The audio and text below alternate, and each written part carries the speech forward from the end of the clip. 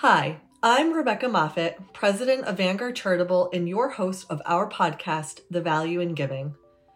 Over the past 25 years, we've learned a great deal about what drives charitable giving, and we are proud of how our donor-advised funds impact communities far and wide. That brings us to our two guests today, Shelter House and the San Francisco-Marin Food Bank, both of whom received some of our first grants in our founding year and still receive grants today. First, I'd like to welcome Dani Colón, Deputy Executive Director of Shelter House. Shelter House is a community-based nonprofit organization that provides crisis intervention, safe housing, and supportive services to neighbors experiencing homelessness and victims of domestic violence in Northern Virginia. They're searchable in our Nonprofit Aid Visualizer Nonprofit Identifier tool, also called NAVI for hunger and homelessness. Dani, welcome. Thank you so much for having me. So let's dive in, and why don't you tell us a little bit about how Shelter House was founded and its mission today? Sure. So Shelter House was founded in 1981, and we really started from volunteers. So actually, Shelter House started as volunteers who were giving out things to folks in the Fairfax County area experiencing unsheltered homelessness. So they really started by giving out warm clothing and blankets from the trunks of their cars. That went on for a couple of years. And then in 1983, very tragically, a gentleman passed away on Christmas Day in the Bailey's Crossroads area of Fairfax County. And that really provoked the community to do a lot more. And Shelter House, as it was then, really advocated to the local county government that they needed to devote more public resources to supporting the homeless and ending homelessness. That resulted in Shelter House being awarded the contract to operate Patrick Henry Family Shelter in 1985. That was our charter program, and we still operate that program today. So overall, our agency's mission is to prevent and end homelessness and domestic violence. That's a huge mission, that's for sure. It is. Tell me about what are some of the programs that you facilitate that help you in achieving that mission? Sure. So we operate what I like to think of as a full spectrum of homeless services. And so that begins with prevention and diversion. So if someone is at risk of being evicted or at risk of losing their housing, then we provide services that are really going to try and prevent them from becoming homeless, prevent them from needing emergency shelter, and help them to either stay where they are. So maybe we are working with their landlord to pay rental arrears and get them stabilized, or help them to safely and quickly relocate to housing that they can continue to afford so they never need emergency shelter. Beyond that, we're not always able to do that. Sometimes we're not able to stabilize them quick enough. And so we do operate emergency shelter programs.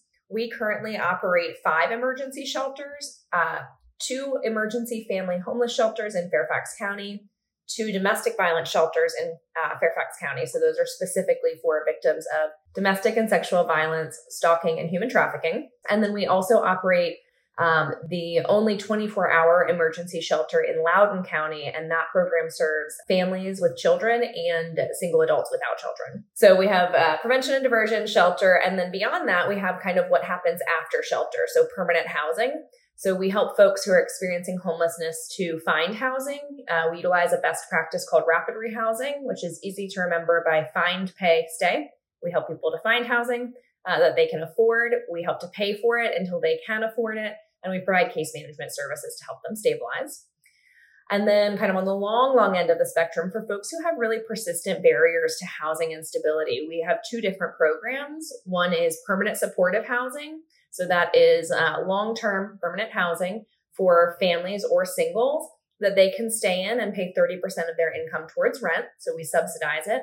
And we provide case management services to help them address some of the things that are causing that housing instability. And then we also operate 10 units of affordable housing where we operate as a landlord. And so we're leasing those units in an area that has an extremely high cost of living. We are leasing those units to folks who have experienced homelessness in the past, and we're providing it at a well below market rate value. That's an incredible set of programs and focus areas, truly focusing on the full spectrum of need. That is really incredible, Dani. So thank you for sharing that about Shelter House. Tell us a little bit about the organization today and how you're able to support all of that need. So we have grown to become quite a large organization. I've been here 9.5 years. I've been with Shelter House, and I can only begin to talk about how much change I've seen. One simple example is that when I started as the director of our domestic violence shelter. Back then, we only had one domestic violence shelter. We now have two in two different parts of the county. And we also had 34 beds, and now we have 83 across our domestic violence programs. And so we have continuously grown in order to meet the growing community need, or the ever-present community need, and to fill gaps as we see them.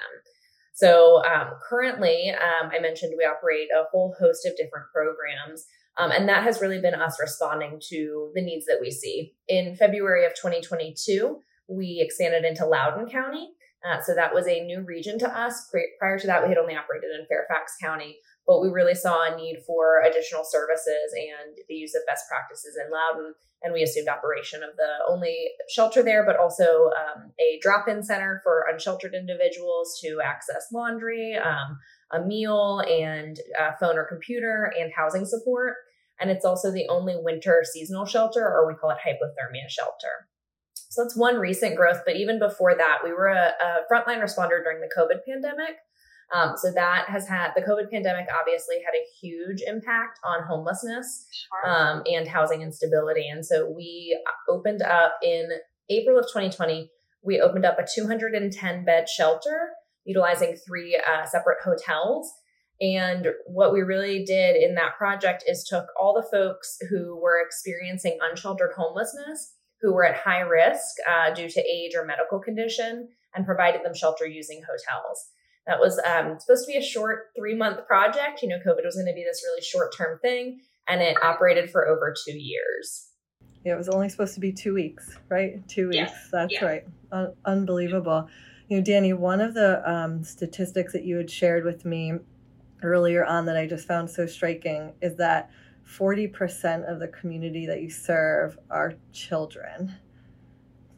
Is there anything about that statistic that would be helpful to our listeners? Yeah, I think, to be honest, it's something that didn't impact me as much before I became a parent and really started to think about all that means, and the impact that homelessness has on families, and really kind of thinking about how hard I think it is to parent a 3-year-old in my own home in a two adult household.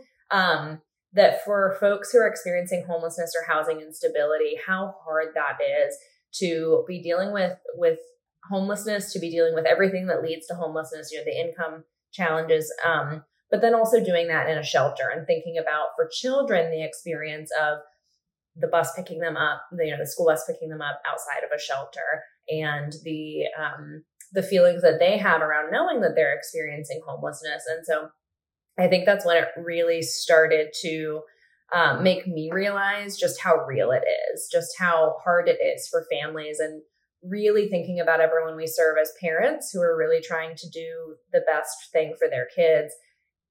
In an area, Fairfax and Loudoun County, they're some of the wealthiest counties in our nation, and the highest cost of living, insane housing markets, and minimum wage is still between $11 and $12. And so I think just realizing the number of children that homelessness impacts is hugely important. And also really thinking about kind of what that looks like on the day-to-day for kids and for parents. Absolutely. Well, thank you for helping all of us even just understand a little bit more about the impacts fully that homelessness has on various communities. Let's talk a little bit about donors who want to give to organizations like Shelter House. I have so much gratitude for our donors who've recommended grants to Shelter House over the years. What advice do you have for these donors, existing or maybe new, who are looking to support organizations like Shelter House? I think one of the things that I would really love donors to most hear is just the importance of receiving unrestricted funds. Being able to serve clients and have flexible funding to do so is the only way that we will ever achieve our mission. our organization in particular, we receive a lot of government funding. We apply for government contracts, so through federal, state, and local dollars. And there's already a lot of restrictions on that funding. And so we're already kind of limited in what we're able to do. When we receive unrestricted funds, it helps so much for us to be flexible in meeting clients' very unique, complex, and individualized needs, and fill those gaps that we can't meet with the funding we receive through grants and contracts. So just a couple examples. We actually most employ flexible funding in our domestic violence homelessness prevention program, which is a mouthful, but basically very similar to what we're trying to do in the homeless sphere, but we're trying to do this for victims of domestic violence, where if someone is wanting to flee a domestic violence situation and would otherwise have to go into an emergency shelter, we're trying to prevent them before it gets to that point and trying to help them locate safe and stable housing independent of the person who's harming them, without ever having to become homeless or without the violence escalating. Flexible funding is extremely important in those cases in particular, because every situation is different. And we see that in homeless services as well. But one example that I just loved, our team used flexible dollars to help a victim who had gone to court and had obtained a protective order against the person who was harming her, which was her husband. But the protective order just said that he shouldn't harm her anymore. He can't harm her anymore, which was not what she was looking for in the protective order, because that only really takes you so far. He shouldn't be harming her in the first place, right? And so part of why that happened is that it was very he said, she said. There wasn't concrete evidence to support either claim. So our prevention team actually used flexible funding to purchase a necklace for the client that she could wear that would take video and audio recording in addition to having a panic button. It was very discreet. Her husband didn't know she was wearing it, but as they're sharing the home, he was verbally abusing her pretty regularly. She was able to use that necklace to record the abuse. She was then able to take that to court. We helped her with legal fees because her legal fees had become quite a lot after a while, so more flexible funding needed. And she was able to get everything she wanted on a 2-year protective order. She gained possession of the home, custody of the children. And so it was such a unique and awesome solution that, again, like our government grants are just not going to meet that need. Similarly, on our homeless services side, we may serve someone who's experiencing homelessness and has no support network near us, but they have a family member in California who is willing to take them. Or we've even had folks who have support internationally. If they can go back to their home country, that's what they would like to do, but they don't have the money for a plane ticket. So if we can receive flexible funding, we can use that to fix that solution or fix that problem, and have a way more cost-effective solution, but also what the family actually wants. So we may be able to purchase a plane ticket to California or a bus ticket to New York, where we know that they're going to have the support that they need. And it is far less expensive than trying to provide rental assistance for X amount of time for that household to become stable. So that's where that flexible funding really, really comes in, not only to be cost-effective in our solutions, but also to really make sure that we're supporting people experiencing homelessness in the way that they need. And I think one of the things that we see is that donors often really want to know that unrestricted funds are going to clients. They're going to direct services. There's a worry that it will be used for staffing. And to that, my thought is always like, we can't do this work without staff. And that, in order to do this good work, and when you're working with folks who are so vulnerable or who are going through these challenges, you need staff members who are well-trained, who have very specific skill sets, and you need to be able to recruit and pay them. And so we always are looking to be good stewards of funds, and we literally cannot do the work if we only have direct service funds for clients. And so being able to pay our staff are so important, and our contracts, our government grants, all that does not cover what's needed. We supplement almost every program really with funds that are needed partially to support staff. I think the other piece is that, it's a little bit of an easier sell. Like, yes, we need case managers or we need folks who can be in the shelter, but even thinking about staff beyond your direct service staff, everyone is critical to our mission. No one is not busy in this organization. And so even positions like our grant manager, we won't get our grants if we don't have someone to write them, to report on them, to make sure that we're compliant. And so really recognizing that it's not just direct service dollars that are needed for an organization to thrive and meet its mission. And it's not just even salary support for direct service staff. It is the infrastructure that's needed to support staff and to make good decisions. And that's the only way we can get the work done.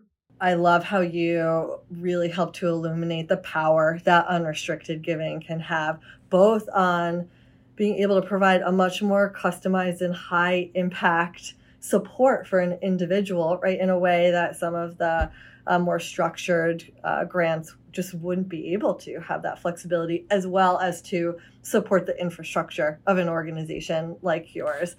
You are not able to accomplish all that you're accomplishing unless you have a really strong foundation that is, right, supported by funds that are coming in. So thank you for really helping illuminate that and helping our listeners really connect in with how that unrestricted giving is used. I will also take a step back and say, our donors are really leaning into unrestricted giving, which is an incredible thing to see. And we see year over year the percentage of our unrestricted gifts coming out of Vanguard Charitable are increasing. More than half of our grants are unrestricted, which is really exciting to see. So the message of the power of those types of gifts are absolutely getting through, but it's important to continue to share these examples so that they can better connect. For those donors who are really considering leaning into unrestricted giving, but are maybe a little bit more hesitant to do so, how can donors really build trust with an organization so that they can feel good about giving in a way that is flexible and in a way that's unrestricted? There are so many ways, I think, to really build trust with an organization, really get to know the organization and to see how they use the funds that are donated to them or the funds that they receive. And so, and I think there's like a whole spectrum of how involved you can get. I think at a minimum, our financials are public on our website. And so you can review our audit, you can review our 990, and you can see a lot of information there about our financials and about how we spend. And you can really see that we are a lean organization. We're transparent about what we spend on, and every dollar counts toward our mission. There are other ways I think that you could get more involved, more hands-on. So we love volunteers. Volunteers are a huge part of our work. And we really, really value the support that they bring. And so if you want to get to know the organization better, come visit, come volunteer. We do one-time volunteer opportunities where you can kind of, come do some landscaping, mow the lawn, organize a donation room, or you could come every Tuesday and help man the front desk at one of our shelters. So it really, we kind of have a lot of different opportunities that are very flexible to incorporate what you might need or to give what you might need from a volunteer experience. We also have events, and so you could attend one of our fundraising events. We most recently had our annual Changing Lives benefit. This year it was a luncheon. At that event, we have 2 client speakers who actually speak to the support that they received from our organization, where they are now. And sometimes you even kind of, from those experiences, can really hear about how unrestricted funds are helpful or what concrete assistance Shelter House gave. And so that's another way to kind of hear testimonials about what the agency is doing. I think some other things that folks can do that are kind of easy lifts are reading our annual report. That is also on our website. And I'm sure it's the same for a lot of nonprofits. So you can see kind of the work that we're doing and again, see the financials, but see testimonials, get a really comprehensive view of the things that we've accomplished and the number of people we've served. And then I would also say that there are things you could be creative and ask for. For example, we do client surveys in all of our programs. We collect feedback from clients. Some of these things are ratings about our services. If I had a donor ask me about that, I'd be happy to give them the results of whatever program or across the agency to really show the good work that we're doing. So there's a lot of different opportunities to build trust and to get a better idea of how the organization supports the community. Absolutely. And from what you just described, donors can really get to know the organization, both from the financial lens, but also from the cultural lens, which is just so important. They can absolutely immerse into all of the incredible work that you're doing. Well, Dani, thank you so much for sharing about Shelter House, the incredible work that you do, the impact that you are having, and how donors could be thinking about the power of unrestricted giving when they're giving to an organization that may be similar to Shelter House or maybe a very different type of organization, but the power that that flexible funding model can have. So thank you very much. For more information about Shelter House, visit shelterhouse.org. Next, I'd like to welcome Chris Padula, Chief Philanthropy and Engagement Officer of the San Francisco-Marin Food Bank. The San Francisco-Marin Food Bank, whose mission is to end hunger in San Francisco and Marin, distributes 1 million meals every week to 53,000 households. They're also searchable in our free, publicly available tool, Navi for Hunger and Homelessness. Chris, welcome. Thank you, Rebecca. It's a pleasure to be here today. I'm really excited for this conversation, and I think our listeners are just going to get so much out of it. So let's dive in and let's talk a little bit about your organization. Your organization was established 37 years ago, which is amazing. Tell us a little bit more about your organization and its journey to date. Absolutely. The San Francisco-Marin Food Bank did start 37 years ago, as you said, and today we are the largest provider of charitable food in San Francisco and Marin. And while you mentioned 53,000 households we're serving per week, I think that actually the latest numbers have inched up to 55,000 households per week. As you said, that equals about 1 million meals a week.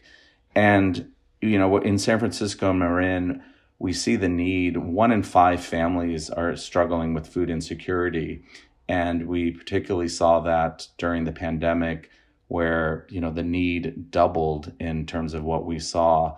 And so over the years, the San Francisco-Marin Food Bank has been able to step up and serve as much as that need as possible.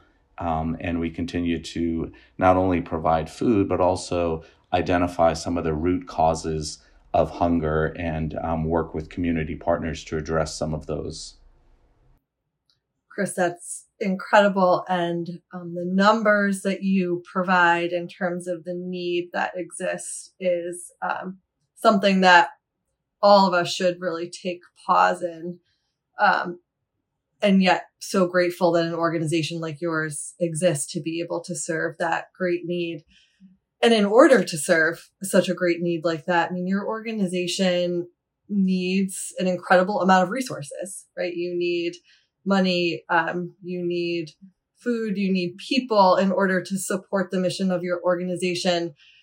Tell us a little bit about that. What are the resources that you need in order to support your mission? How has that really shifted over the years? I'm glad that you mentioned that, Rebecca, because I think some folks may still have kind of the, I guess I would say the old model of food banking where we rely solely on individuals donating canned goods. But actually that is probably less than 1% of the food that we distribute. The majority of the food that we distribute, we either purchase or we are able to source at very, in bulk. In particular, we are really proud in San Francisco Marin that over 60% of what we distribute is fresh fruit and vegetables. We launched a partnership over 20 years ago. Being here in California, where so much of the farming happens, we were able to create a partnership with farmers in the Central Valley and throughout California, where we're able to source fruits and vegetables at very low cost. And our ability to basically, if somebody donates $1, our ability to really leverage that dollar significantly, I think $1 equals about 2 meals that we're able to provide. So quite a bit of the food that we're sourcing is really at bulk. But in addition, you mentioned other ways. I mean, volunteer. We in San Francisco Marin at our food bank, we have one of the largest volunteer programs in the nation.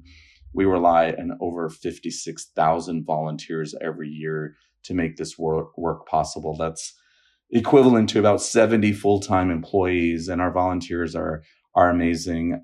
And the need for volunteers doubled from the time from before the pandemic to now, because the need of the services that we provide has also doubled.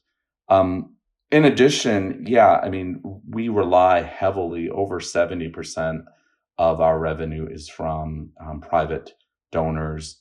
The majority of those, over 70% of our contributions, are from individuals, everywhere from $1 to seven figures. And we have over 25,000 donors, and it takes donors of all levels from all of our sectors to make this work possible. So I am humbled by the outpouring of support for the San Francisco-Marin Food Bank. And I think, everywhere I go, whether I'm talking to a friend or somebody, they say, oh, I give to the food bank, because people can really see the tangible impact that we're having on individuals and families. Chris, I know that many of our donors are also supporters of the San Francisco-Marin Food Bank. I think the last time we looked at our numbers over the past 25 years, I think through our donors' support, we've sent more than $4 million to your organization. And that's exciting to see, to your organization and other food banks also around the country, especially in time of such great need. You tell us a little bit, what role do donor advised funds play in helping your organization really drive its mission forward? Yeah, it was interesting to look back at the 25 years, Rebecca, and see that first gift. I think that came in 1998. I think it was actually a total of 3 gifts that equaled about $1,000 was the first set of gifts. And as you said, now we've received over $4 million from your donors, and we have a couple of 6-figure donors, which we're really grateful for. Like I mentioned, 70% of our contributed revenue comes from individuals. The donor advised funds, of course, are not only folks who have the highest net worth, but we see, and as I'm sure you all see, also donors of kind of more moderate means that are really choosing to give through donor advised funds. And we've been really pleased that those folks have been prioritizing the food bank again, because they see the tangible need around that. So donor advised funds are absolutely important to us, just as much as all of our donors, whether it's a corporate donor, individual donor, and our institutional donors as well. I love that. And I'm so glad that you brought up absolutely donors who have donor advised funds come with lots of different backgrounds, lots of different funding sources for sure. And the one thing that we have seen here at Vanguard Charitable in the role that we're able to play through the donor advised fund is because what is common is that each of those individuals has decided to make this long-term commitment to charity. And so during these times where there's great need, whether it's due to economic challenges, other crises, disasters, our donors are leaning in on top of their granting to other organizations that they have remained committed to over time. And so I know that we'll continue to see that through our donors as well, give to organizations like yours. And I would say, Chris, the other trend that we're seeing at Vanguard Charitable is that donors are becoming more aware of the power of unrestricted support. And I think we're at the point now where more than half of our grants are going out unrestricted, and year over year, that's ticking up, by percentage higher each year, which is really exciting to see. We hear from nonprofits across every interest area the power of that unrestricted support. But tell our listeners a little bit about the impact that type of support has to an organization like yours. Yes, the unrestricted dollars for us, especially at the food bank, as I mentioned earlier, we're able to leverage our ability to purchase food at high volume. So for us, unrestricted usually means food. And that's what we're able to buy. And it is critically important. I mean, in the work that we do, again, some folks may say, well, what if I just gave you food? And again, we're able to purchase that at much higher volume. So unrestricted dollars for all organizations is really important. And I think donors putting their trust in the organization to really understand what the needs are for their clients, their programs, that trust-based philanthropy, which, as you said, folks are more aware.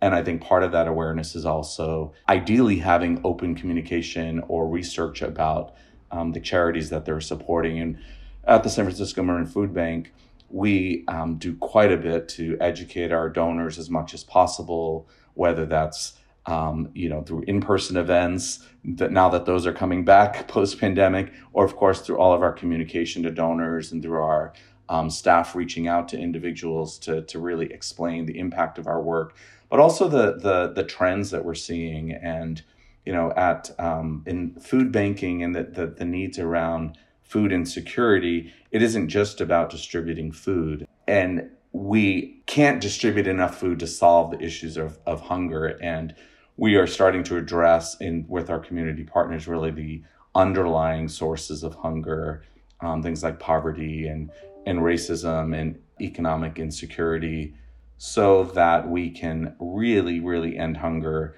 not just by providing more and more food. So unrestricted dollars allows us to invest in food, to invest in our community partners. We have over 350 community partners that we rely on to help us distribute food, to educate their clients about issues around like SNAP and CalFresh, which are supplemental financing programs for people in need.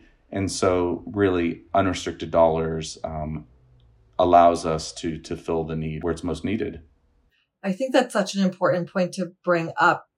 Often donors can't know, right, all of the different ways that you see funding needs to be deployed in order to solve immediate need and also move the dial, right, on some of the root cause issues that underlie the immediate need. And I do think it's important for donors to realize that when they give to an organization in an unrestricted manner, it gives you the flexibility to be able to deploy those funds in whatever way you see best, because you are the ones who are closest to the issue at hand. Yeah. Well, I think that the unrestricted also, one thing I wanted to mention, Rebecca, is also sustainability. You mentioned that you have many donors that for years, and we've seen that at the food bank, donors who've supported us over many years. And, during the pandemic, we saw, like many crises, we saw a huge increase in contributions, and our revenue. I will just say we were fundraising about $17 million before the pandemic. At the height of the pandemic in fiscal year 21, we received $49 million of support, which is really outstanding. Keep in mind that the number of folks that we were serving before the pandemic was around 32,000 households. It went to over 60,000 households during the pandemic. As I said earlier, we're now at about 55,000 households. I mean, that outpouring of support is wonderful. I will say, however, in the last 2 years, that has dropped probably 25 to 30%. We're still grateful for those donors that stayed with us. But I think the perceptions of need, to your point about folks being educated, I think we all saw during the pandemic, everywhere on the news, the long lines for food. Well, those aren't maybe being covered the same way by the media, but the lines continue and our need continues. And some of those donations have not sustained. So there still is high need out there, even if folks may not see it front and center. But I just wanted to mention that because I think it's definitely tied not only to unrestricted dollars, but sustainable dollars, as well as continuing to be educated about need in our communities. Chris, I love that you brought to life, right, the need that still exists, because you're exactly right. I remember watching TV and certainly on the news, but the number of programming that was occurring on a national basis as well, right, to raise funds for many of the different causes that were brought to life during the height of the pandemic. Well, they still exist today, and we still need to be paying attention. Do you have any additional advice for donors who are looking to give to organizations like the San Francisco-Marin Food Bank, whether that be how they think about funding or just how they should be getting to know organizations like yours to bring them into their giving portfolio? Absolutely. There are, first of all, there are food banks in every community around the country. So if folks are listening to this, while we would love your support, I know that we work in partnership with food banks in counties across the country, and there's a network of food banks. And, I think for donors, there are opportunities like we have to either volunteer if you want to get familiar with the organization a little bit, visit the website. I think folks, I have loved in the years that I've done this work, if randomly a donor contacts me or saying, hey, I was doing some research and I came across your organization, I think that is really admirable. I mean, we certainly do our work to identify donors as much as possible and to leverage networks that we have to introduce folks. But I think to your point, depending on folks have different interests, and I think understanding what is your passion, but also what is the need. Food banks are filling the gap of the safety net that government support is dwindling for food. We saw an increase during the pandemic, but it's going down. So I think educating yourself about what's happening in your own community and where there's impact that's happening. And I think all nonprofits really, I've worked in a few different sectors over the last 25 years, and all nonprofits are really striving for impact. And also many are struggling with the day-to-day operations because that's just the nature of nonprofits. So, as donors educate themselves, really getting in touch with what is important to them, whether that's tangible things like food or housing, or if that's advocacy, or if that's education. I really believe in following your passion. Chris, thank you so much. Thank you for spending time today. Thank you for educating our donors on all of the incredible work that the San Francisco-Marin Food Bank does. I have learned a great deal from you, and I'm just really grateful for our time. So thank you. Thank you, Rebecca, and thanks to all of your supporters who've supported the food bank over the years. Of course. Thank you to all of our guests for joining us today. And for more information about the San Francisco-Marin Food Bank, visit sfmfoodbank.org. Be sure to subscribe to the Value in Giving podcast. Next time, we'll talk to Habitat for Humanity, Philadelphia, about trust-based philanthropy and unrestricted giving. Thank you.